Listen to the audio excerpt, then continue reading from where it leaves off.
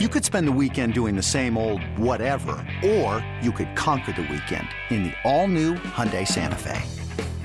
Visit HyundaiUSA.com for more details. Hyundai, there's joy in every journey.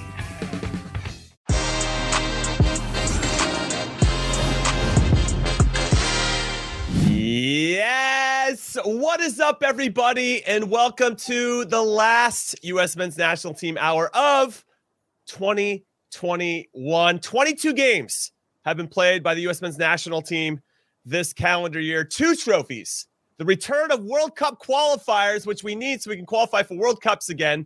3 victories over El Tri, and the emergence of more and more young ballers. What a year it has been for the United States men's national team. While it hasn't all been a bed of roses, there's been a lot to celebrate for the fans of the red, white, and blue. And me, Jimmy Conrad, and Heath Pierce are here today to do exactly that. So the U.S. men's national team hours Best of 2021 awards ceremony begins right now. All right, everybody, if you're watching live on YouTube, I got 4 things for you, I think. 4 things. Yes, hit that like button. Hit subscribe, turn on your notifications, and leave us a comment about your thoughts about this award show or any other video that we do for you with regard to the U.S. men's national team. And, of course, if you're listening to us on podcast form or in your podcast or in your ears right now, maybe hit pause so you can leave us a cool note, or do it while you're listening. Or you can press pause, come back to us later, whatever. Me and Heath are living rent-free in your heads right now, and we absolutely love it.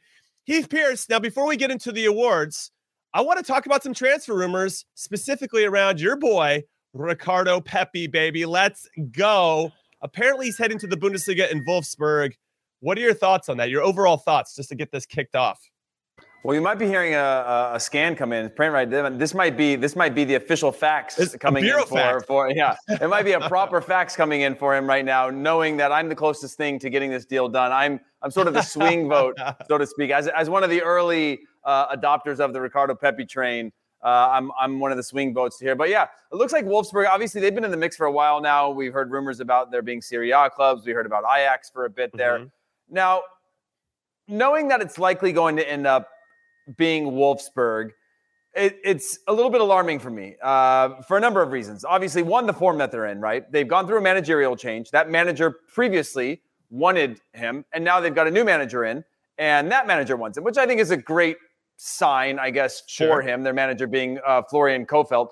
Florian Kohfeldt was part of the debacle that brought Werder Bremen down to absolutely nothing. And now is taking over this club, and it just feels a lot more like a survival type of instinct to hire a manager like this that knows how to go through the ebb and flow of difficult seasons.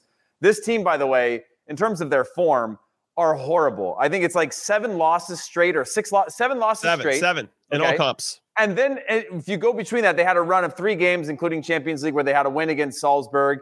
And then they were on a winless run again for another like 10 games. And so they're having one of the worst seasons on record. Now, this could be both a benefit and a downside. Now, if I was a 25, 26-year-old, like huge opportunity for me to come into the club, make an impact, do something, be part of something towards the future. But if I'm Ricardo Pepi, I'm looking at Wout Weghorst, who's their top scorer, their striker, 29 years old, Dutch striker, massive body, massive frame. They're out-and-out starter.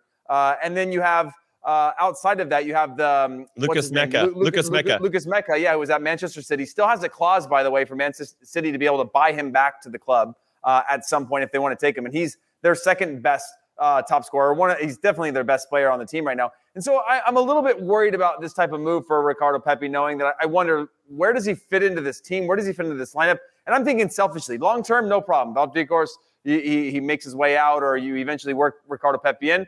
Great. But they're not a club that's in great form. They're kind of a club that's in shambles. And we've seen with Bundesliga clubs for a long time, it can take them multiple years to get back. If you go to the first Bundesliga and second Bundesliga, all those clubs you'll know the names of, because so many in the last 10 years have spent time in both the first and the second Bundesliga. I don't think Wolfsburg will do that. But I wonder about this move, if it's the right thing for him, if it's the right timing, and selfishly thinking about the World Cup and me wanting Ricardo Pepi to get minutes, me seeing the drought that he's in now. Is this the right move, or is this the only club that's willing to pay the transfer fee for him? And if they are willing to pay the transfer fee, how many chances will he get, knowing that Wolfsburg do have somewhat deep pockets? But I don't know. What's your take on it? I'm just nervous as of right now. Well, I think with regard to minutes, he might get minutes, but it's going to be like Josh Sargent at Werder Bremen. What kind of minutes are those? Or even Josh Sargent in Norwich right now, where because you're doing so poorly, what you're working on isn't necessarily moving your game forward individually. You're going to play against better players consistently. You're going to have a chance to play against Bayern Munich, right? You're going to get a chance to. They just got beat 4-0, I believe. So maybe. I think he could start, to Joel's comment there. And talking about quality service, I just don't know if Wolfsburg's going to get it. When you're in that kind of rut and you've lost 7 straight games, you're really getting back to what's our team shape? Where are we trying to win the ball? Yeah. All that stuff's important. He's going to learn. There's no doubt he's going to learn no matter where he goes. But this situation is very delicate, to your point, Heath, and I wonder if this is the best fit for him. I think he will get minutes because they need something. But they have Wout Weghorst, who kind of plays the same role. He's got 6 goals to lead the team. Lucas Mecca, a little bit different. He's not the same as Ricardo Pepi, but he's got 6 goals as well in all competitions. No, but he's an attacking midfielder. I actually like Ricardo Pepi linking up with Mecca, but I worry about the fact that he's sort of duplicative to Weghorst in terms of being more of your out-and-out striker, a tall, occupy the center backs, and Wout Weghorst is a proper German center forward, big body, big frame, kind of a traditional striker, so to speak. And so, sorry to jump in and interrupt your point there, but I just don't know. If they're going to spend this much money, that's a lot of money to spend on a teenager. So they must believe in him. They're definitely going to get the chances and eventually say, hey, we've given this a full sample size. This worked or it didn't work. And I think it will work for Ricardo Pepi. But again, what do we deem as successful in a season at Wolfsburg when you're 19 years old? He'll be 19 in January. I don't know, 10 goals maybe. I don't know. It makes me, it's weird because obviously you look at Ajax and you go, yeah, perfect team for him. But you go, they have Haller and they have so many other players. They don't really need him. I worried he'd be buried in the bench. But in theory, Ajax is the perfect club for him. But Ajax also has all the players they need. They don't need a Ricardo Pepi. Yeah, it's going to be tough for him to get minutes off of Sebastian Haller amongst other players on Ajax's team. To Epic's point, though, Epic made a comment that no matter where he goes in Europe, Ricardo Pepi, we're all going to be a little bit nervous because we just don't know what situation he's going to find himself in. That's true. With regard to Wolfsburg, though, they're not in a good situation. They started with Mark Van Bommel, and they lost their first game of the year to a 4th division team in the DFB Pokal. Like, all right, okay. Way to go, Wolfsburg. Now, Jonathan Brooks is there, by the way, and I think we'll get into him a little bit later when we get into our awards part of this. But as we talk about Ricardo Pepi, did he win an award for you? I don't know. You got him on an awards list? I don't know. He might have snuck in there. He might have found himself on my awards list. We'll have to wait and see. That's a nice little tease there. Make sure you guys keep those comments coming. Ricardo Pepi to Wolfsburg is the conversation piece to get us started on today's show. I do have some concerns because, as someone mentioned before, getting quality service is important to Ricardo Pepi. He's got no one to combine with or link with. It's going to be very difficult for him to hit the numbers that we're expecting. Now, if you're a player of his age and you come in, I don't think you have to set the world on fire. And there's only, maybe Mbappe and Haaland are like the 2 players that you could really look at. I mean, even if we look at Karim Adeyemi, who's 18, playing for RB Salzburg, he still shows glimpses, right? But they are so dominant and he gets so much service that even he has these lapses where he's not scoring or he's not as influential as he had been and so on and so forth. Ricardo Pepi is going to be even farther behind that with Wolfsburg. So this is very tough. And I'm curious to see if they think and his people think this is a great situation for him. Yes, it's okay. You want to figure out a way, take that next step out of MLS into somewhere else. I think the Bundesliga is a nice league. I just don't know if Wolfsburg is exactly the team. And I don't know if he goes to Venezia in Serie A, is that the spot for him either? I don't know. No, definitely not. Definitely not. It has to be a club. Like when I think about the right next step club, and the problem is now we're getting to an era where the American player is going to get so expensive that you're going to rule them out of most clubs, right? Okay, Haller, was the most expensive player for Ajax in their history, right? In terms of an incoming transfer. And he's proven that value. But when you look at like a PSV or an Ajax, it's a lot of money to spend on an 18-year-old kid, right? They're not going to spend that. They usually find their gems or their diamonds in the rough, and they're not going to lean towards Americans. Americans are getting more and more expensive. What I will say for this, for Wolfsburg, there's 2 thoughts that I have, and then I'll wrap up my thought. One is I think he'll be successful at Wolfsburg. I think he'll score a lot of goals at Wolfsburg. I think Wolfsburg will be a good club for him.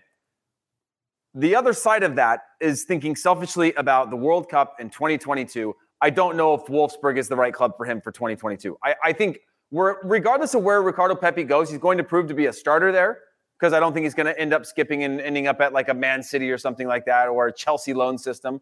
He's going to go to a club where I think he's going to play, and he's going to do well, and he's going to score goals. I truly believe that. But that's when he's in a place where he can control what he can control. There's a lot that he can't control right now in terms of the current state of Wolfsburg that worry me in the short term. Long term, no problem. I think he wins out. I think he's a starter. I think he scores a lot of goals. But in the short term, there could be some, kind of tough times. Well, what if he goes to Wolfsburg and then he isn't a starter and he is struggling for all the reasons that we've seen when players travel to Europe, whether it's not necessarily from the States, it can be from South America, it can be from Africa. When they make the leap over to Europe, it just takes some time, and you're not around your bubble anymore. You're not around the people that you lean on a regular basis to work through adversity. You have to do that remotely, and you're by yourself a lot. And yes, John Anthony Brooks would be there, but they seem to be kind of a different generation. I don't know how much time John Anthony Brooks, who's out of the national team picture, at least it feels that way for now, is going to be like, okay, man, I'll take you under my wing. I don't know. Maybe he will. I hope that. But what if it doesn't go well there, to your point, and he's not getting minutes? We're back into that. Who's our number 9 situation again? There's actually a good point from Logan here that Pepe's goal drought has him worried, and he wants to see him in MLS another year. I would have disagreed with that a couple months ago. But when I'm looking at the clubs that are out there for him now, I'm not seeing any of them where I go, that's the right next move, right? When I think about Brendan Aronson, I go, okay, Philadelphia Union, 2 full seasons, stats getting a little bit better. We've seen him rise, gets to the national team, rises a little bit. I go, okay, RB Salzburg. He's going to dominate the league. He's going to get a lot of touch. He's going to get a lot of games. He's going to look really good. He's going to get Champions League play. Hopefully they make the knockout rounds, which they've done. I go, okay, that's a ladder. I see that ladder. But right now with Ricardo Pepi, because of the cost for him, it starts to weigh into this whole, like, who's going to pay it, who can afford it, who needs him, and I worry about that. And then with regard to Wolfsburg again, they're not clear of a relegation battle. I think they're 3 points clear of relegation right now. I mean, everybody in the bottom half is in a relegation battle right now, going into the second half of the season in Bundesliga, it seems like, if I'm not mistaken. Are they in 11th place or something in the league? I don't have. They're in 13th place right now. 13th place. Okay. So let me give you the stats. Wolfsburg are in 13th place right now. They are 3 points away from that playoff relegation spot. And they have scored 17 goals in 17 games. And they've given up 29, which is the 5th worst defense in the Bundesliga. So yes, when Pepi goes over there, they've got a lot of issues on both sides of the ball, and I don't think he's going to be this immediate fix. And I think it's going to be hard for him, because especially if he's going to be competing 4 minutes with Wout Weghorst, who's just actually scored 6 of these 17 goals, or do you put Weghorst and Pepi up together at the same time? I would be all for that if that was the plan. And you got Lucas Mecca underneath somehow, and then you playing with him, who's got 6 as well. And now Pepi's like, at least he's in a support system where he's going to get a look or two. Well, but if it's just him instead of Weghorst, then I'm a little bit, that makes me nervous. Okay, let me ask you this, Jimmy, before we get into our award ceremony. Ricardo Pepi goes in right now, January, right? Wout Weghorst, they've obviously got some sort of plan for him, because you're not going to spend this kind of money on him. Maybe the goal is to move him at the end of the year.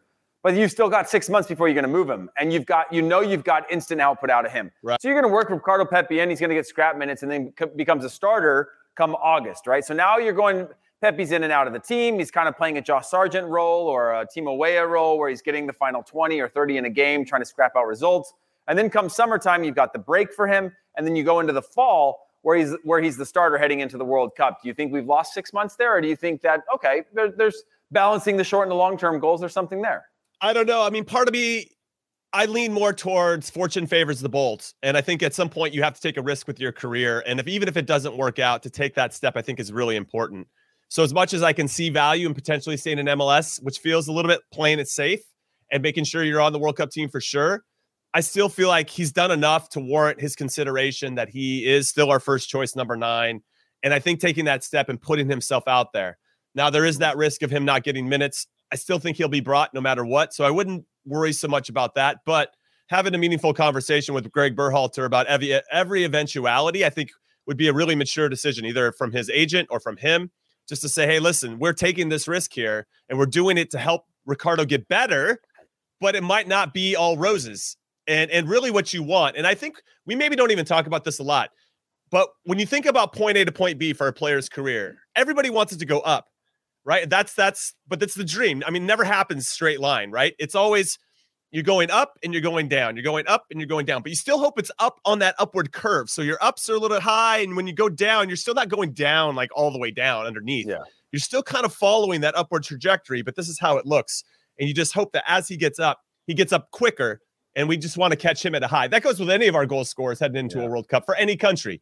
You want to make sure your guys are feeling great when that tournament starts. So I don't know. There's a lot to unpack here, which we could use Ricardo Pepi as an example for a lot of players in this particular instance. And this example I'm trying to explain. But I don't know. It's interesting. It's really interesting.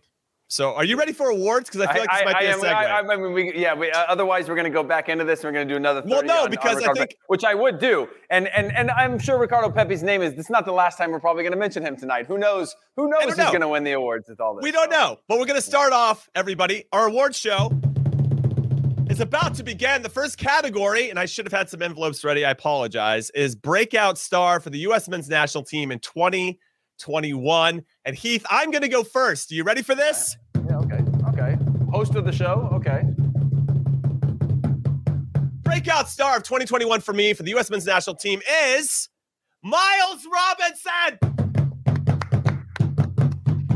I know that Ricardo Pepi seems like the obvious choice, but his lack of goal scoring made me a little worried. And I just feel like Miles Robinson, even though, yes, I once wore the number 12 as a center back for the U.S. Men's National Team. Miles Robinson's doing the same. I'm a little biased. I'll throw a little bit of that in there, but he has quietly gotten better every single game. He scored the match winner in the Gold Cup final against Mexico, and he's been playing so well.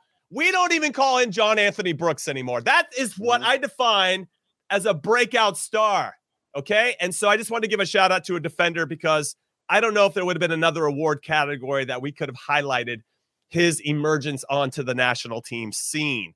Keith, tell me first about your thoughts on Miles Robinson, and then we'll tell me who your breakout star is. Yeah, so I just want to thank the U.S.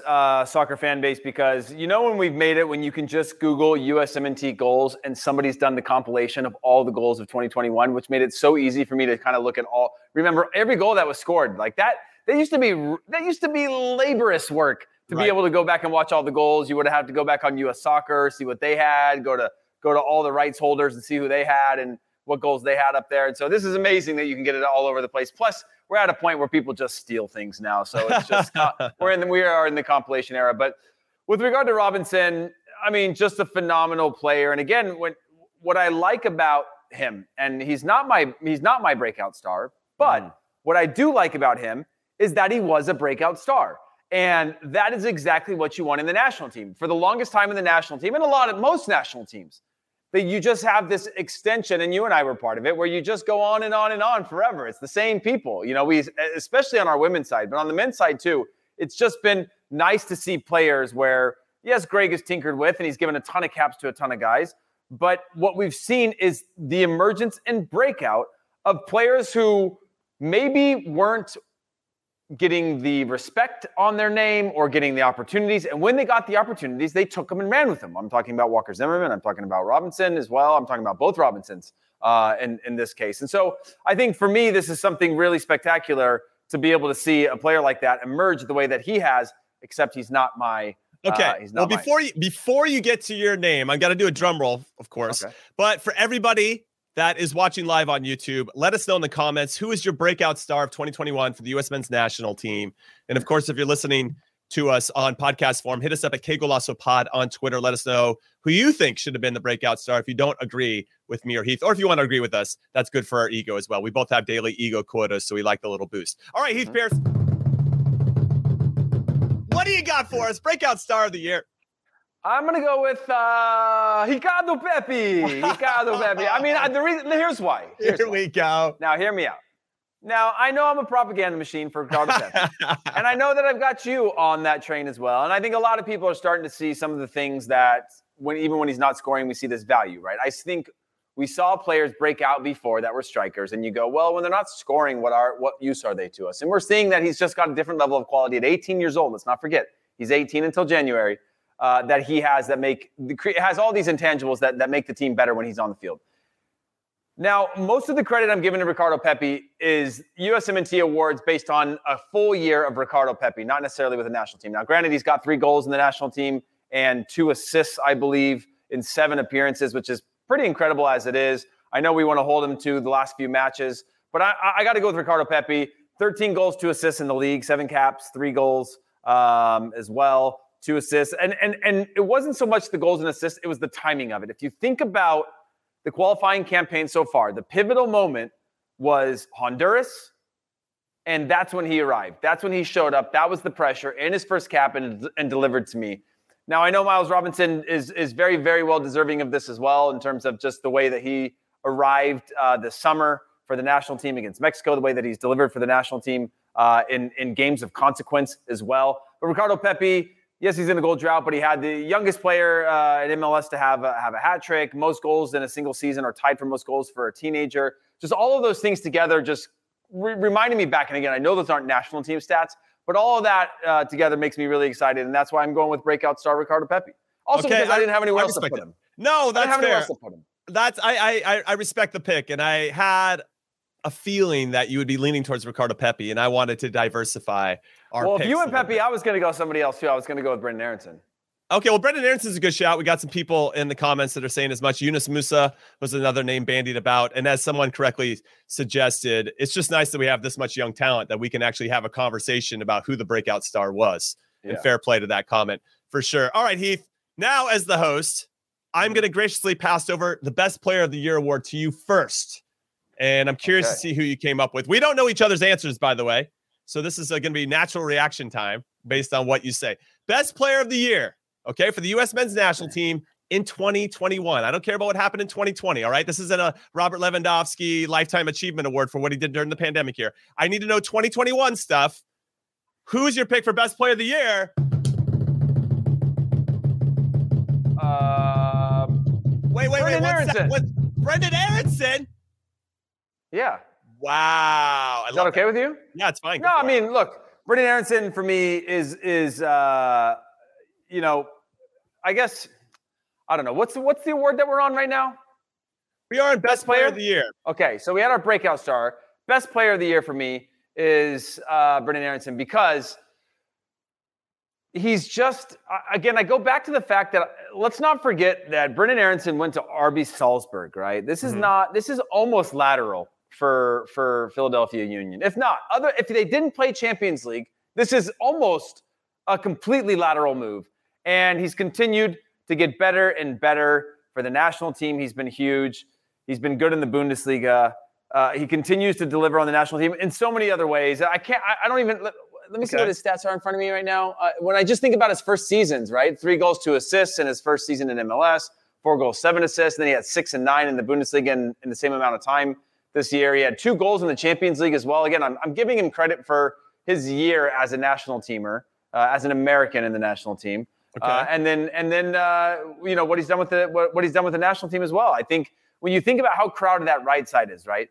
You've got Timo Weah, you've got Yunus Musa who's played there before. You've got Paul Arriola, you've got Gio Reyna, you've got who else? Brenden Aaronson has made a case to be the starter when we've got a number of players playing at bigger clubs that we weren't even hyping Brenden Aaronson. And this is again another guy that when I talk about the breakout star, was somebody that I think has forced their way into the national team. And I respect a guy who's taken opportunities and just said, I don't care if you don't see me as your guy. I don't care if you don't see. I know that you've got Gio Reyna. I know Gio Reyna is going to come back. But as long as I'm in this position, and look, I think he was average in his last couple of games with the national team. But over a full year, Brenden Aaronson has been one of the most reliable. He's been one of the most predictable. He's been an energy and a breath of fresh air.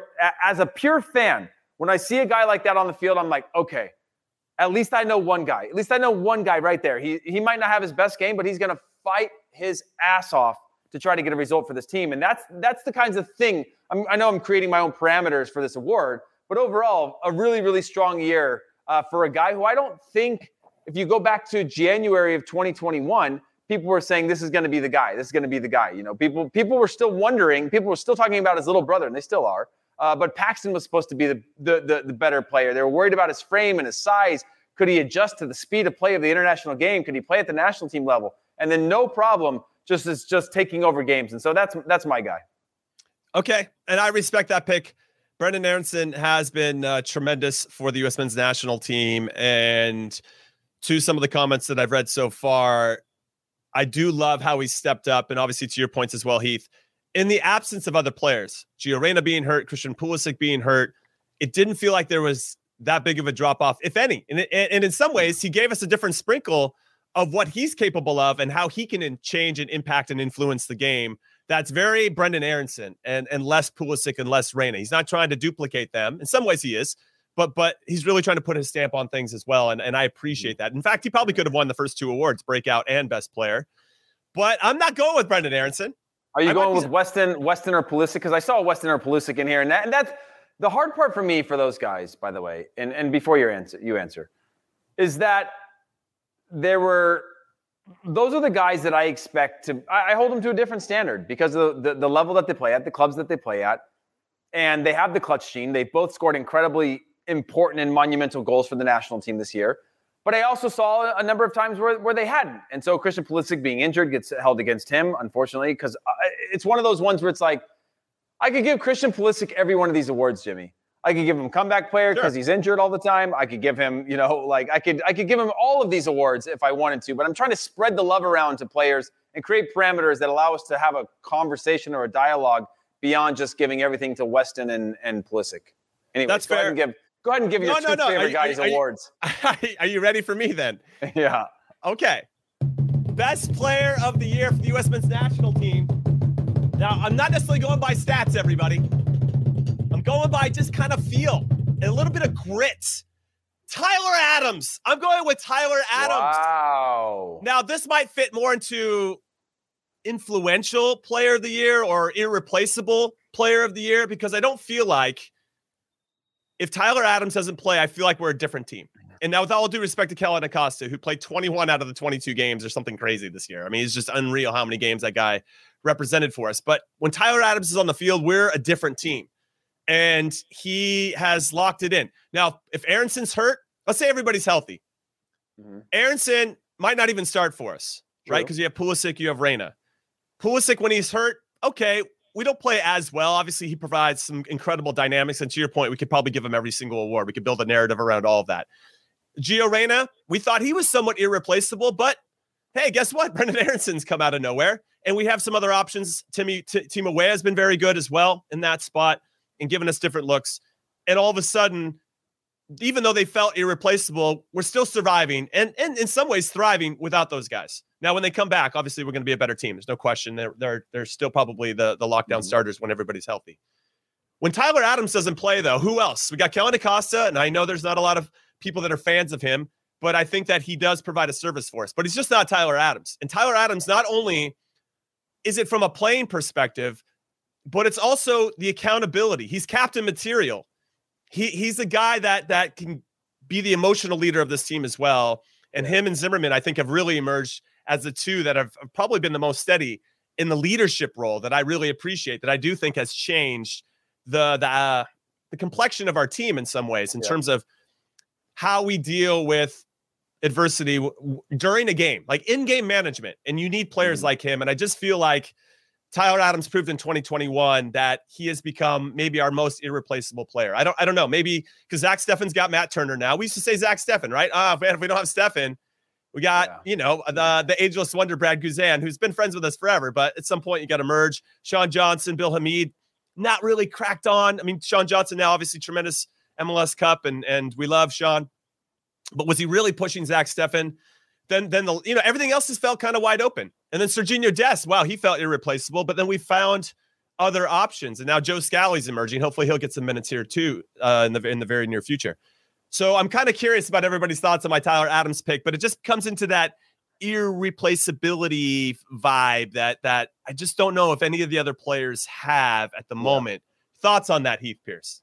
No, I agree. I think that's a great shout. I think sometimes we judge a player differently when there's not somebody pushing them forward, right? We look at Tyler Adams, you go, well, he can't be the player of the year, right? Like, how could he? When really, it isn't that there aren't other players, because we do have a number of players that can play the six for the national team at the national team level. Yeah. But none of them can do it anywhere close to him. And I think that's a compliment that needs to be given to Tyler. It's just the gap that he's created between him and his competition. and just the value he brings to him to the team on the field. When he's not on the field, that is a very, very different national team. And sometimes you can judge that player of the year by saying, remove one player at a time from the team and leave the rest on. And who has the biggest detriment to the team when they're off the field? And I think Tyler Adams definitely has the biggest detriment. The team suffers the most when Tyler Adams is not on the field compared to anybody else in terms of his impact. Yeah, that's good. I think we're swimming in similar waters where we obviously want to acknowledge the Pulisics and the McKennies and all that. But I do think that it is nice to shine some light on some players that might not be getting that shine when they've earned that shine, I think, throughout the course of this calendar year. All right, drum roll, everybody. Here is our special graphic made by the amazing producer, Des Norris, for our player of the year for the U.S. men's national team. Show it to us. Des, here it is. There's Brenden Aaronson. Look at that. That is goal against Canada, right?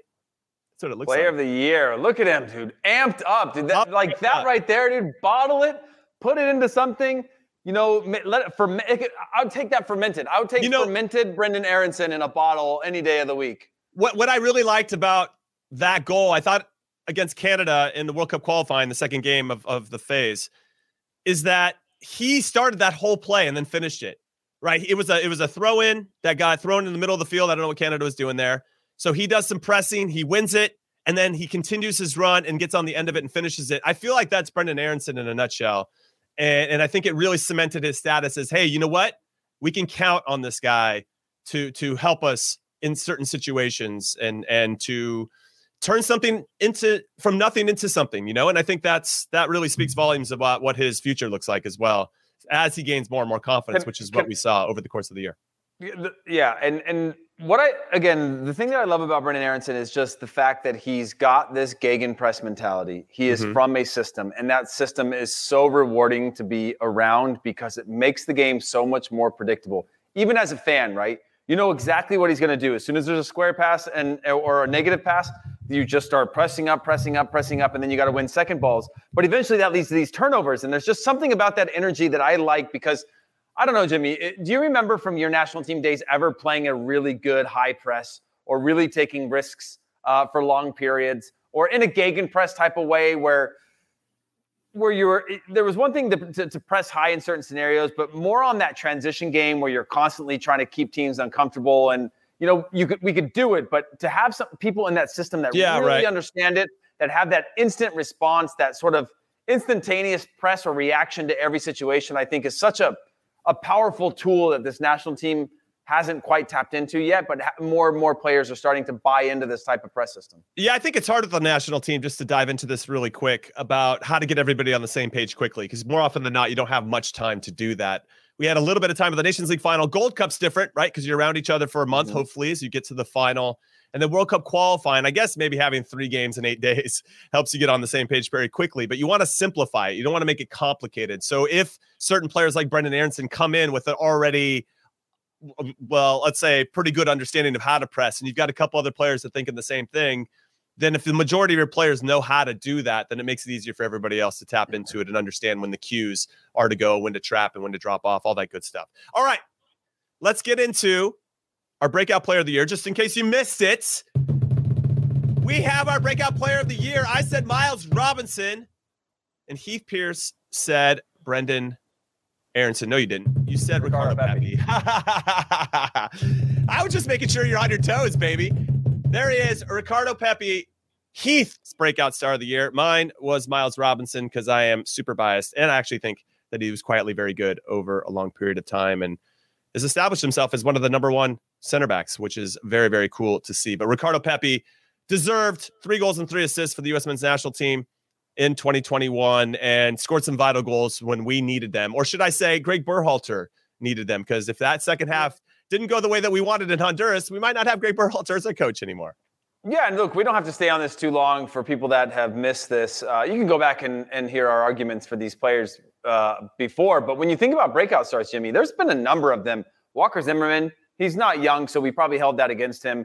You had the Robinsons, you had Ricardo Pepi, you had Gio Reyna this year, you had Timothy Weah this year in terms of small sample, Walker Zimmerman, latter half of the year, Tim Weah, very small towards the end of the year. You have a number of these players that you could jam into these awards because it makes sense based on recency bias or all these other things. But it's good to know that we're not looking at a team from 2 years ago and then just handing out awards like we would have done in years past, right? It would have been the same players. Nobody knew, nothing exciting. And now we're seeing these players that at the beginning of the year, if somebody said, who's your whatever for these awards, we probably would have gotten most of these wrong. That's true. And that's why we try not to make predictions very often, everybody. All right, let's move into the next one. I'm going to go first, Heath Pearce. It is the best golazo of the year for the U.S. men's national team in the calendar year of 2021. And hopefully we agree on this one. Going with Sergiño Dest's bombazo against Costa Rica at lower.com fields. World Cup qualifying. Why it was important was because we gave up a goal in the first minute. Okay, that was the whole Zach Steffen, Matt Turner debates. And Zach Steffen finally gets back into it and gives up a goal in the first minute. Was it his fault? Not necessarily, but still, it's not a good look. We go down 1-0, and in the 25th minute, you need to get a goal, I think, before halftime to get that response. And Sergiño Dest, he delivered in real style, hitting a bombazo to get us back into it. And that made it 1-1 at half. We went on to win. Timo Weah, it was an own goal apparently, but Timo Weah ended up scoring to make it 2-1. Vital 3 points for us in this particular qualifying window. And I don't know what else you're going to pick. I guess there's a couple other options, Heath, but I love Sergiño Dest's bombazo for not only for the quality of the goal, but how important it was at that particular minute in the game. Yeah, in terms of bombazos, in terms of golazos, for sure, Sergiño Dest. But I wanted to point out two other individual efforts that I think were deserving of nomination, and I'll make them short. And this is actually good for you, Jimmy, because you are also on this propaganda train right now. Daryl Dike's solo run against Martinique, where he just bullied 3-4 guys to score a goal. I thought that was fantastic. I love an individual effort. Reminds me of the OG eras when I first got YouTube and I could find like highlight reels of Ronaldo Fenomeno, and you could just watch him do these like full length where he beats like 6-7 players to go down and score. Obviously not the same against Martinique, but it's still a great run. And then Timothy Weah against Jamaica when he had his solo effort, when he hit the left footer off the post on the back post, beating a few players down the line and creating sort of magic out of nothing. I think those, though they're not golazos in themselves in terms of the finish, actually it was a pretty great finish from the left side there from a tight angle. But overall, Sergiño Dest, just watching him hit a ball like that whenever he drives inside is just such a magical thing. And to know that we have a player as young as he is playing at Barcelona, I can't disagree with that. I love it. Finally, I got Heath Pearce on my side, everybody. All right, we're going to take a quick break, but when we return, we have a few more awards coming up for you. The best victory over Mexico of the year, and here's a look at that goal of the year contender with Sergiño Dest. We got the funniest moment of the year. We got the best Yank abroad of the year in 2021, and then we're going to finish with the most improved player of the year. Yes, Jimmy, we can't go to break yet. This is the award right now. We just both won we just got the award. You're going to announce this when we get back? It's on the screen. Yeah, I did announce. That's the one we agreed. It's Sergiño Dest versus Costa Rica. But this is the actual award. Okay, fine. Sorry. U.S. men's national team goal of the year is going to Sergiño Dest versus Costa Rica. Jimmy, imagine Sergiño Dest sitting in the crowd right now. Doesn't know, do I come to the stage or not? This guy just called a commercial break. People are leaving to go to the bathroom. I'm in the middle of this. Did I win this award? English is my second language. I'm trying to figure out what's going on here. Someone's translating it into my ear like they do at the award shows. I'm coming up on stage. I mean, this is... I heard what kind of award show is this? You know what? I heard he likes to eat baguettes before games. I'm just going to get him a whole bunch of baguettes, and I'm sure everything will be smoothed over. Listen, he also has that bombazo that none of us can ever take away from him. So I really appreciate Sergiño Dest and what he brings to the national team table. This is me making amends. I don't know what is going to happen. Des said he'd be dressed in the full MJ kit that he did on the day that Messi left Barcelona. That was a funny one. By the way, Mark McKenzie told me that Sergiño Dest will text him late at night to ask him to order him orange chicken from Chinese food places whenever they're together in camp. But he always goes to Mark. Mark has like the Uber Eats account or whatever, and Sergiño doesn't. So he asks him like multiple times, almost every night. He wants orange chicken, and he has to order it for him. Apparently, I respect it. I was a big orange chicken eater back in the day when I was playing as well. I can't eat it now, though. It hurts my stomach. Maybe that makes me feel old. All right, everybody, going to take a quick break for podcasts. We'll be back with you very quickly. And if you're on YouTube, we're going to be right back just after this.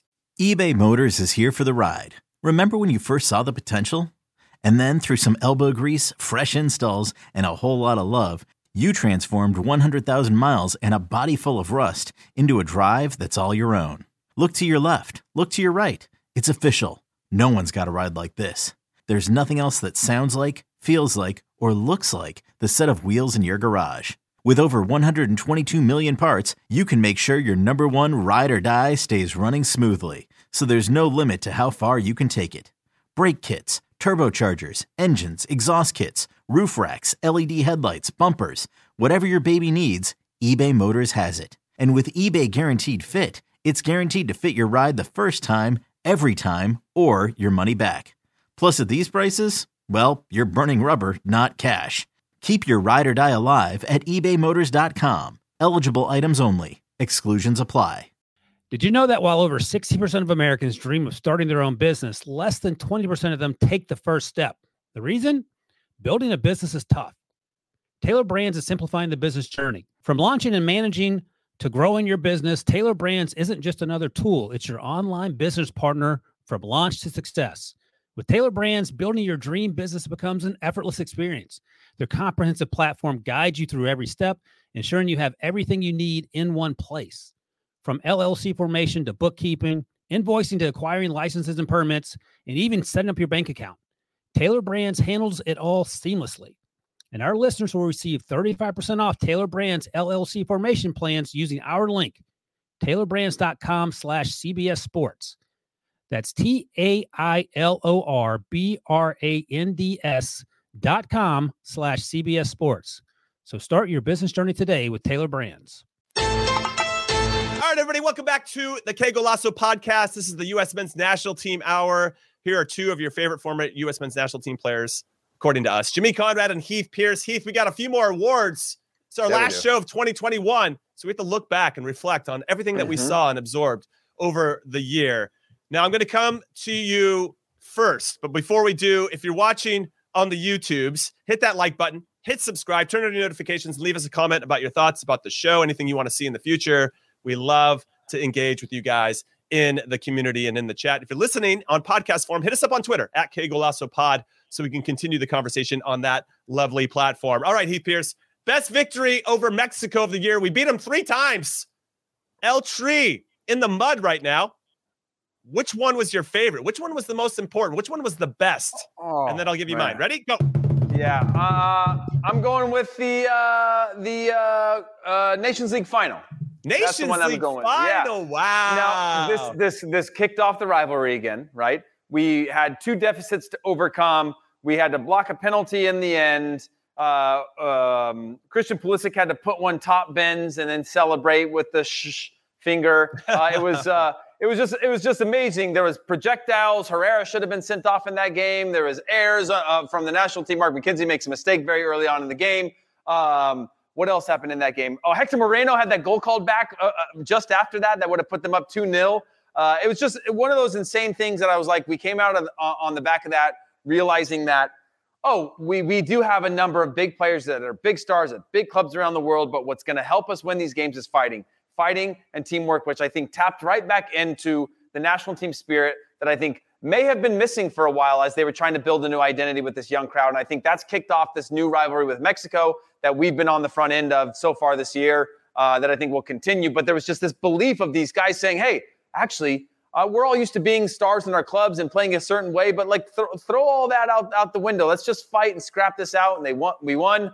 And that to me is just it's tough to match that, even though we did 2 more times in the year. What about you?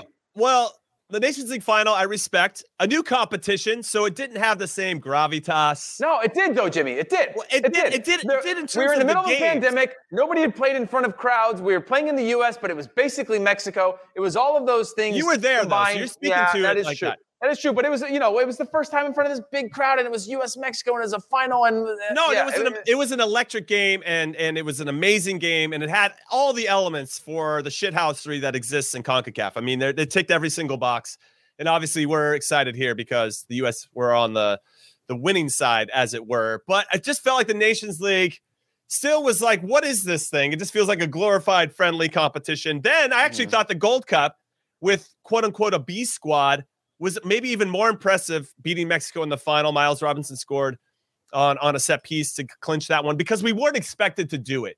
And nobody was really sure how well we were going to do or how we were going to play. And I really think that spoke to the depth that we have within the and extra time as well, which is crazy. Extra time, yeah. So you can't write these scripts. And also, I didn't feel like Mexico had too many clear-cut chances. So we were doing something right on both sides of the ball. Well, maybe not as much on the attacking side, but definitely on the defensive side. And obviously, I looked through that lens quite a bit. But those aren't my. That's not my winner. My winner is World Cup qualifying, baby. That's what matters. We're trying to get back to the World Cup. The Gold Cup's great. Nations League final, cool. Glad we got that first trophy, and that set the stage for how we're going to beat Mexico the next 3 times. But we reestablished 2-0. That other one was 3-2.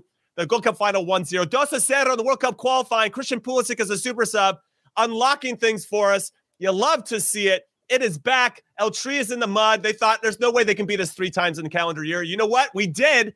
And we did it with without some of our quote unquote best players starting that game. And I had plenty of time for that. That was a statement win. I think that's the game that when I looked at it was the most impressive for me, given that it didn't seem like statistically we should beat Mexico again, one more time this calendar year. So I'm going 2-0. Okay. I like that. I mean, look, it's funny because I was trying to figure out the romanticism of the Gold Cup, knowing that we were actually quite good in that one. Nations League, we weren't good, but we found a way. And then you have the 2-0, which felt really comprehensive. I didn't know which one. I didn't know which one to go with. But ultimately, the people will speak about who wins this award for the best victory over Mexico of the year.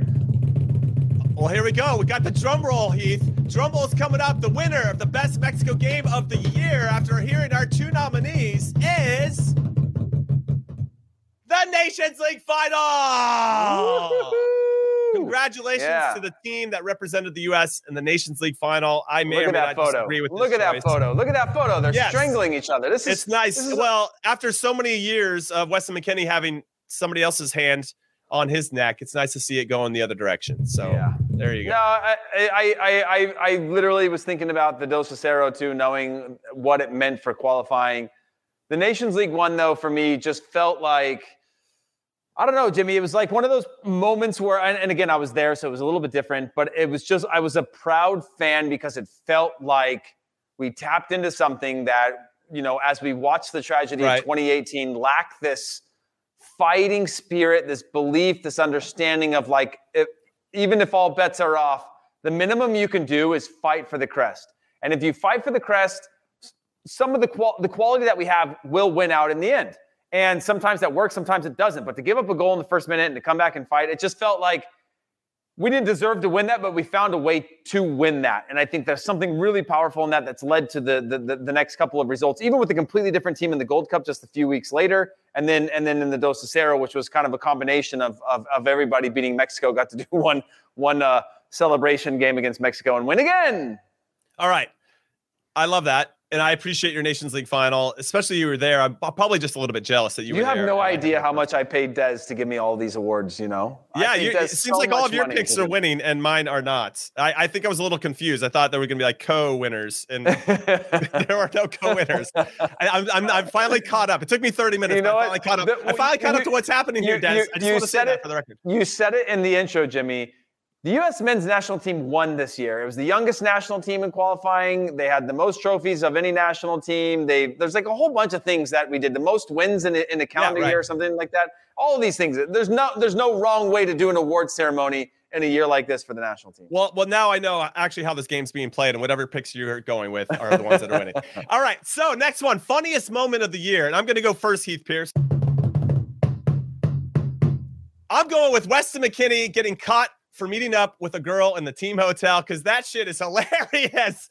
What is he doing, dude? What is Weston McKennie doing? So yeah, there's a little bit more of a, WTF, deer in the headlights vibe I've got about this, I guess. But in hindsight, that is funny. I mean, that dude is thirsty. He is thirsty for some love and attention when he's wearing the U.S. kit, maybe when he's wearing any kit at this point. And I know he's a young guy and he's got to go out there and do his thing, but maybe not before a big World Cup qualifier against Canada isn't the right time to do it. I just what? But I feel like it's going to be a teaching moment. It's going to be a learning moment. And He wasn't part of the team for a while. He's come back in. I think he's taken this responsibility a little bit more serious.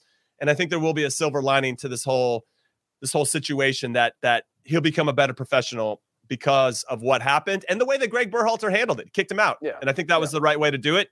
And that was the only way that he was going to be able to receive that message. If you just kind of, babied him a little bit or did the kid glove stuff, and maybe they had done that in the past, we just don't know about it, and they finally got to a breaking point. I'm glad that happened. I think Weston McKennie and the team are going to be better off because of it. I think it helped Greg Berhalter establish himself as a coach that doesn't put up with anything. And may that continue, because I think that's the kind of culture you want to have within your team. So I don't know if it's the funniest thing ever, but in hindsight, I don't know if I felt it was funny. It's funny only because the team's gotten results. That's exactly. Then, It's funny now. I don't know if it was funny then. Yeah, I agree. I mean, by the way, on that, I know it's semantics here, but I think it was girls, not a girl. I think it was girls. I think it was a plurality to that crime that he committed. But by the way, on the team crime. What I will say is on the same trip, which is what I'm going to go with. My two nominees, one of them was, Jimmy, do you watch all the Watkins when he does the breakdown of Greg Berhalter's yes, he I'm does familiar. On the sideline? Yes. Yeah. So those are my funniest things that happen around the national team is when Watkins does a breakdown of like Greg Berhalter's behind the back toss with the ball and things like that. That's really funny moments to me. But the one for the national team in itself was from the same camp, was when it was 90 minutes out from game time and Greg Berhalter was filmed running around Nashville. Do you remember that video? And I don't know if he was doing a fitness run or if he was trying to catch the bus or he's trying to deliver tickets to somebody or whatever the million things that could have happened was happening. But the fact that there's fans like kind of on a march to the stadium and Greg Berhalter is running around the corner just hours before the match is just so funny to me. Like in like a full U.S. men's national team. Yeah, full kit. Like the coach's kit. Yeah, like going for a run, and he's got his phone and he's got the dangling headphones. What's he doing as well? It was like does he not use AirPods? It's just a weird thing to me. Did he not just stay in the hotel treadmill or something? Yeah, I don't know. It was wild. But I just when I saw it, I laughed and I watched it over and over again. And I'm just like, this is so bizarre. What a trip. And I'm pretty sure this is the same trip that Weston got sent home on. That's it. And then Greg Berhalter is running through the streets. It was just a very bizarre out-of-body experience for me. All right. I respect that one. And I forgot that happened with Greg. So let's get into it, everybody. Drum roll happening. The funniest moment of the year in U.S. men's national team in 2021 was Man in the Mirror. Out of nowhere. Yeah, Man that was good. The mirror. Basically saying what Memo Ochoa said, that the U.S. is trying to copy what Mexico is doing, and they should look at themselves in the mirror or whatever he said. That led to Christian Pulisic then scoring against Memo Ochoa and putting Man in the Mirror on his shirt. That was a pretty funny moment. Fair play to Christian Pulisic. He's a photo opportunity all the time, anytime he plays. Yeah, that only comes of like clutch genes. When I always looked at like, Kaká always wore the Jesus one under, but like there was some players that wore things during very pivotal moments in history, whether political or personal or whatever it was. And I used to just think about it as somebody who would score maybe 1 to 2 goals a year, that like I could be wearing the same shirt for months before I get a chance to take off the shirt and show the undershirt. And the fact that Memo Ochoa made that comment and then just a day later, he's wearing it on a shirt and then scores the goal coming off of the bench to then rub it in their noses, to me is just such a clutch gene. It's monumental for the growth of the game in the U.S. to have a guy deliver on that. Granted, he could have also not scored. It's kind of Zlatan-esque, we could say, right? I mean, there's a little bit of Zlatan in there. Yeah, where you actually... Because you have to deliver. You have to deliver. You can talk the talk, but only a handful can walk the walk. And I think Christian Pulisic, to your point, has that clutch gene. It was good to see Weston McKennie also score in that game to seal the 2-0. Two guys that had been hurt and maybe not playing as well as they could have in previous iterations. But it's nice to see those guys back and feeling good. I will say very quickly on this that I remember when Eddie Johnson was going through a scoreless streak. He just couldn't find the back of the net at the club level. And all of a sudden, I'm like, you know what? We should just come up with some crazy goal celebration. I was captain at the time. Let's just come up with something crazy. So during set pieces, you just kind of walking through the set pieces and your responsibilities and all that. Like, all right, let's talk about what our goal celebration is going to be. And we came up with this crazy dance. I can't dance, so it was a bit enjoyable for everybody else besides myself. But we ended up doing it in the next game. Eddie scored, because it's like you start to visualize yourself scoring in a big moment. What would I do if I scored? And everybody's going to meet me in the corner flag. And I think that visualization is very strong. What was it? What was the? No, it was like Eddie Johnson in the middle, and we were like dancing around him. I don't know. There's really nothing. I don't remember what the song of the time that we were kind of referencing. That's good though. As our beat. That's awesome. But there's something about visualization. I think that's really important, and it was cool to see Eddie scored, and then he just relaxed and he started scoring again. But it's just when you start to feel that pressure, and it looks like Pulisic did the same. You put that on a shirt, and your intentions are clear. Nobody else knows it. Maybe a couple players that helped you make the shirt. But outside of that, you were going out there to send a message. And I think that was really important. So kick ass. I like that add in about the clutch stuff. All right, let's get into the best Yank abroad of the year. Heath Pearce, you're going to go first. Take it away. Oh, man. This is tough. I'm going to go with Christian Pulisic. Christian Pulisic. Interesting choice. Well, he won the Champions League. He won the Champions League. I mean, there's just not only that. That feels like a lifetime ago, by the way. Yeah, but look, he scored the match winner against Mexico twice this summer. Yeah. And is still had gap. There's like blind spots throughout the year of my memory of Christian Pulisic because of injury. And I see this at the club level with him as well, where it'll be like a 6-week window where he's just not playing. Right. But then when you look back on the year and you put it really like just purely on stats and success and accomplishments, you're like, oh, again, like we said earlier on in the show, he could win every single one of these awards. He can win a comeback player award. He can win, any one of these breakout player, any of them. And so for me, I was like, okay, I don't want to have it be the lazy, like, let's give it to Clint Dempsey again, type of award show. So I left him for my Yank abroad just because of his success in the team. I was trying to think of who else could have competed with that, right? You think about Tyler Adams, maybe. Obviously coming off of a long when you put Weston it into McKennie a full calendar scored year. like a bicycle or Chilena against Barcelona at the Camp Nou in the Champions League. That put him on the map, I thought. I mean, that's like one instance though, but I think he established himself at Juve. But I like that pick of Christian Pulisic. It's going to be hard to go against you, and I'm sure producer Des is probably thinking the same thing, as clearly he's the Wizard of Oz here, getting to pick the awards that he wants. He's just picking them right. That's all. That's fair. That's fair. I'm just sad that none of mine have been picked outside of the Sergiño Dest. Now, I will say Pulisic's the obvious answer, but I wanted to give a shout out. This is where I put Brendan Aronson on my list, because he helped RB Salzburg become the first Austrian team to ever qualify for the knockout rounds of the Champions League. That's a really good shout. And I think what I love about him in particular is that he's emerged as their top attacking string puller, not necessarily their goal scorer, but their string puller. And when he plays well, that just opens up spots or opportunities for Adeyemi or Okafor or whoever else is playing up top for RB Salzburg. And he's a good link-up player. He also provides assists. He scores the odd goal from time to time. RB Salzburg are on top of the Austrian Bundesliga by 14 points. Not a big surprise there, but you still have to go out there and earn those results. And I think he's been a very important player for them. So when you add that into his influence in the Champions League, he started all 6 games. I thought he was very good in that first match day against Sevilla in Spain. They're just really starting to see signs of how quickly he's adapted to the European game and how quickly he adapted to the Champions League and adjusted accordingly.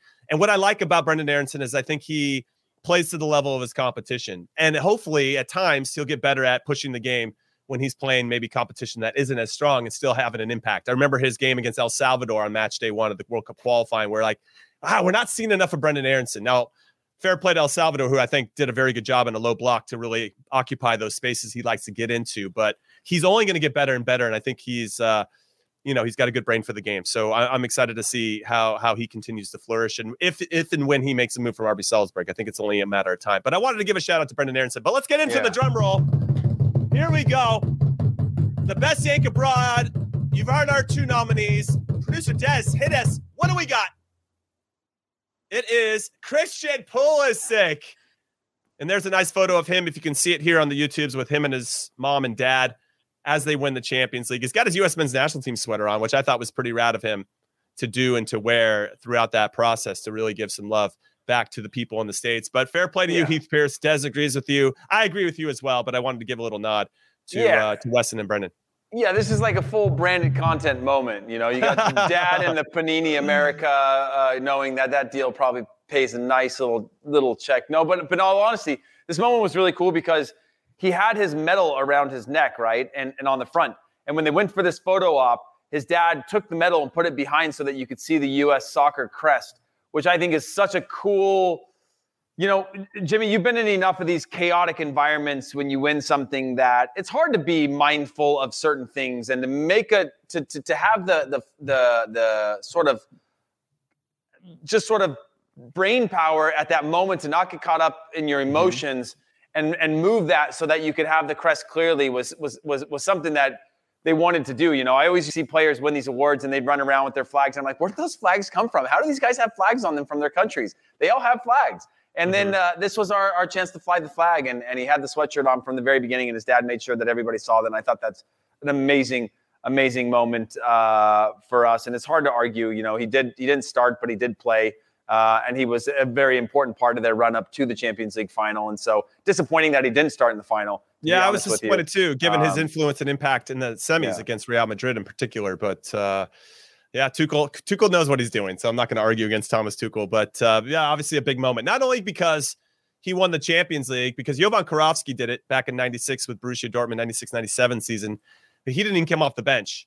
And he wasn't really that influential of a player, but Christian wears the number 10 shirt for Chelsea. And I think it's so important. We talked about it before, that all of the kids, because now the game's more visible than it was back in the mid-90s, they can see that an American does have that possibility of going on and winning big trophies in Europe. And I think that's going to really plant the seed for a lot of kids to believe that they can do the same thing. So that's why I think it's super important. And nice pick, Des. All right, let's get into the last one. Hold on, Jimmy, last word. Real quick. Can I just say that I do feel bad that Christian Pulisic just won that award?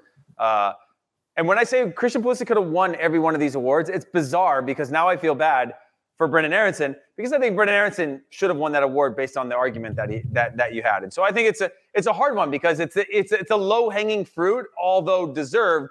And it's hard because you look at Christian Pulisic and he's out for like half of every season. He won the Champions League. That's it. But he won the Champions League. Don't feel bad. Yeah. Don't feel bad. Okay. He won the Champions League. That is. I don't feel too bad. I spent a lot of money fixing this award ceremony. So clear. I don't feel bad at all. Anyway, all right. Sorry. Last one. Most improved player of the year for the U.S. men's national team in 2021. Let us know who you think it is, either on Twitter at KGolasso or hit us up right now on the YouTubes in the comments section. Most improved player, which kind of feels eerily similar to breakout player. I think there's some room there for some clarification as to that. But there's differences as well, because I think if you're breakout player, you're a player that's really hit the scene and really influencing games. But you can be most improved and not have as much of, let's say, an influence on the end result. But it's clear that you're improving as a player. So, Heath, I'm going to start with you. Who's your most improved player of 2021 for the U.S. men's national team? Timothy Weah. Wow. Timothy Weah, nice one. Now, this is, again, one where there are there is some hesitance to pick Timothy Weah because when you look at the sample size, it wasn't a full year of like a return from injury. He actually had injuries throughout the year, but just seeing him come to the end of the season, knowing that he was capped 3 years ago for the first time, 18 years old. He's 21 years old now. He's still looking for time. He only starts about half of his games at Lille still. But seeing what he did in the national team, sort of finding that maturity. And again, when I talked about Brendan Aronson, I'm talking about Timo Weah in the same exact context, that it's a very crowded right side. You have Sergiño Dest, you've got Aronson, you've got Areola, you've got Reina, you've got other players that could easily step into the right side in terms of that attacking lineup or a front three for the national team. And seeing him come in there and, again, make a case for himself is an exciting thing. He's only 21 years old and obviously went on to win the Ligue 1 with them, won the that's a big deal. I think they won the Trophée des Champions. Maybe they didn't. But overall, just a really strong season for him. And when I think about his assist against Mexico, his goal against Jamaica, just big moments for the national team to see him round out the season in a way. And maybe this is a little more personal for me, Jimmy, because I wasn't really buying the Timo Weah hype. I was sort of getting cold on him a little bit. And it very well, like Logan said, Kellen gets his vote. I thought about that in terms of Kellen, but I was like, But Kellen hasn't become a hugely different player between 2018 cycle when he was part of Bruce's lineup and Jurgen's lineup and this one. He's just been very, very consistent. So I was like, is he most improved? I don't know if he's improved as much as he's just continued to be very, very good, which warrants call-ups consistently, knowing that you are a consistent player. But improvement for me was one that in my mind, Timothy Weah was one I was like, I'm kind of on the outs with this guy. I don't know if he's going to be not national team material, because he's definitely national team material. But I'm like, is he going to round the corner? Is he going to be a regular starter? Which he's still searching for. Right. But he showed me some things on the national team of just very, very straightforward play of just a couple touches, get that little window. You talk about this a lot, Jimmy, about just that a space wide enough to cross the ball in and putting it into dangerous areas. And I think there's a value in that. And again, he brings a different style of play to our national team than others do. And I think that range of abilities and knowing that situations are going to arise where we're going to have to call upon him against certain opponents, I think is really important. So yeah, he wins my most improved player. Who do you have on this one? I like that one a lot. I think he came on strong at the very end, so I can understand why he turned your head, because my head was turned. It's full-blown recency bias. No, but it should be. I mean, that's part of it, right? He's hit his peak right here towards the end of the award season when we're trying to pick names. Yeah, Lewandowski did too, but he didn't get the. It wasn't enough to get him to the finish line. I have been turned by some of the comments. Matt Turner's a great shout, somebody said, because he went from nowhere to being arguably our number 1, easily our number 2 goalkeeper. So 9 clean sheets out of 13 games. Also, how mean is the award most improved when you were younger? Like, that was the guy. Yeah. That was the guy, that was the, hey, you weren't very good, but you got better. I had this conversation with the team I'm coaching here about the tryhards, because it's high school kids and they always they look down upon the kids that try hard, and I had to lay into them like, that's why you have success. So the ones that try hard are the ones that get it, Yeah. And you don't have to be cool all the time. Like you can be cool after practice. Anyway, that's a different conversation, but similar, right? The most improved are also probably the tryhards.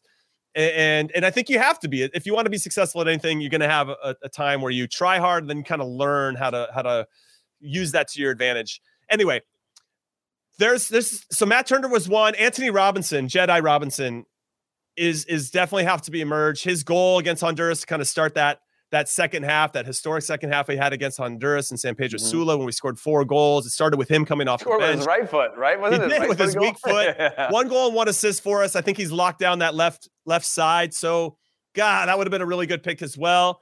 But I kind of went with more of a quiet, unassuming player that I think has slowly gotten better and more comfortable. I think the talent's always been there, but I think it's less about his talent in terms of most improved and more about how he fits into our system and how impressive I think he's been in that system over the course of the year. And I'm going with Yunus Musah. I think that when you look at the midfield, it's been established. Our best midfield is McKennie, Musah, and Adams, MMA. And everybody, it's like a default. That the fact that you've worked your way from being a potential player for us that we could use in midfield to this is our default midfield. Tyler Adams, known quantity. Weston McKennie, known quantity. Musah was kind of that question mark. Is he the right guy for us in that spot? And I think unequivocally at this point, we can say MMA is our best midfield 3 going forward. And I think that really speaks to his improvement and comfortability within Greg Berhalter's system and with the group of guys that he has. So Yunus Musah might be a little bit of an out there pick, but we hadn't talked about him yet. And I really feel like when he's on the ball, we're just a little bit better. When he's got confidence, he likes to do things that maybe other players aren't capable of and breaking the lines. I know we've had some commentary on him before that maybe he holds on to the ball a little bit too long. No. But he's great. I love Yunus Musah. So I just wanted to give him a shout out because I think there's a lot of players that just doesn't start on this club team. That's the thing that only I know. Pisses me off, and I hold it against about the U.S. men's national team. I know he scored a cheeky goal, by the way, in the Copa del Rey 2 weeks ago, and when he got the rare start in a cup competition and not with the league, but in the league. But anyway, here's the drum roll for our most improved player of the year, and the award goes to Yunus Musah. He's done it. He's done it. I love it. Yes. Des Norris gives me one. Producer Des, I appreciate you. You're only as good as your last game, they say. I will say this, Jimmy. I will say this. MMA was not MMA until Musah was part of it. I mean, that's right. And that's in fact. But that midfield 3 only became something we talked about when Musa became part of the conversation. And he certainly had flashes early on, and we didn't see it. But just the summer onward, he took steps where you just go, holy smokes, this guy wants the ball everywhere. He wants it in tough spaces. He's unfazed. He doesn't seem to really have down games. He does things where, again, we've talked about it before. When he gets the ball, you go, oh, no, we're going to turn it over. This is a tough spot. He can't do this. He doesn't have it in his bag, and he goes outside of the foot switch, and you're like, oh, thank you for that. Drives past 3 players on the dribble. You go, oh, thank you for that. And we're used to we're used to players thinking they can do that and not necessarily doing it. And he's one that you're just like, okay, he can do it at a very, very high level, and his confidence is so good that I think dude's only 19 as well. 19. Yeah. He already has that composure and wherewithal. And I love his ideas that he has. I love how he sees the game. And I'm a big Yunus Musa fan. Yeah, I might be standing him too much for some of you out there listening or watching, but Yunus Musa for me is the real deal. And I look forward to seeing what the next couple of years look like. I don't know if Valencia is going to be his home moving forward. To your point, Heath, I think he needs more minutes than what he's getting.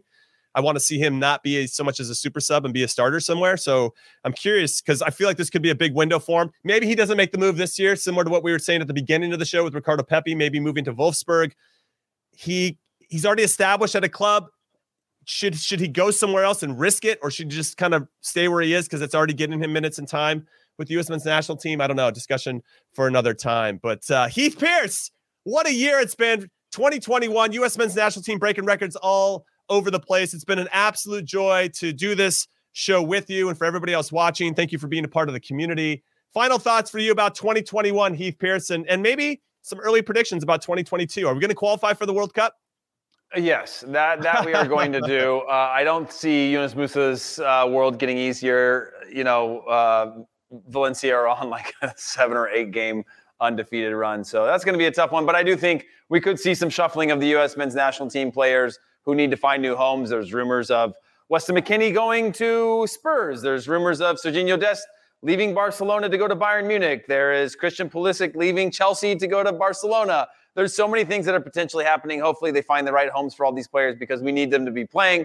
We need them to continue to develop because I don't want to just qualify for a World Cup. I want to do really, really well at one. I'm not saying we need to win it, but, a good run or at least a solid performance where you go, okay, we just got beat by a better team is all I want. So I'm really excited about it. I appreciate you, Jimmy. It's been a fun USMNT hour. We appreciate Des creating this little show for us so we can do this every single week and talk nonsense with everybody out there who hangs out with us and dedicates an hour of their week to hang out with us, sometimes more. Yeah, well, make sure you do it again next week. We're not going anywhere. The show must continue. We'll have more predictions for you in our 2022, our first show of the new year. I'm Jimmy Conrad. So on behalf of Heath Pearce and producer Des Norris, and for everybody here at CBS Sports, we appreciate you, and we cannot wait to see you in 2022. Have a happy new year, everybody. U.S. men's national team hour for life. We'll see you soon. Later.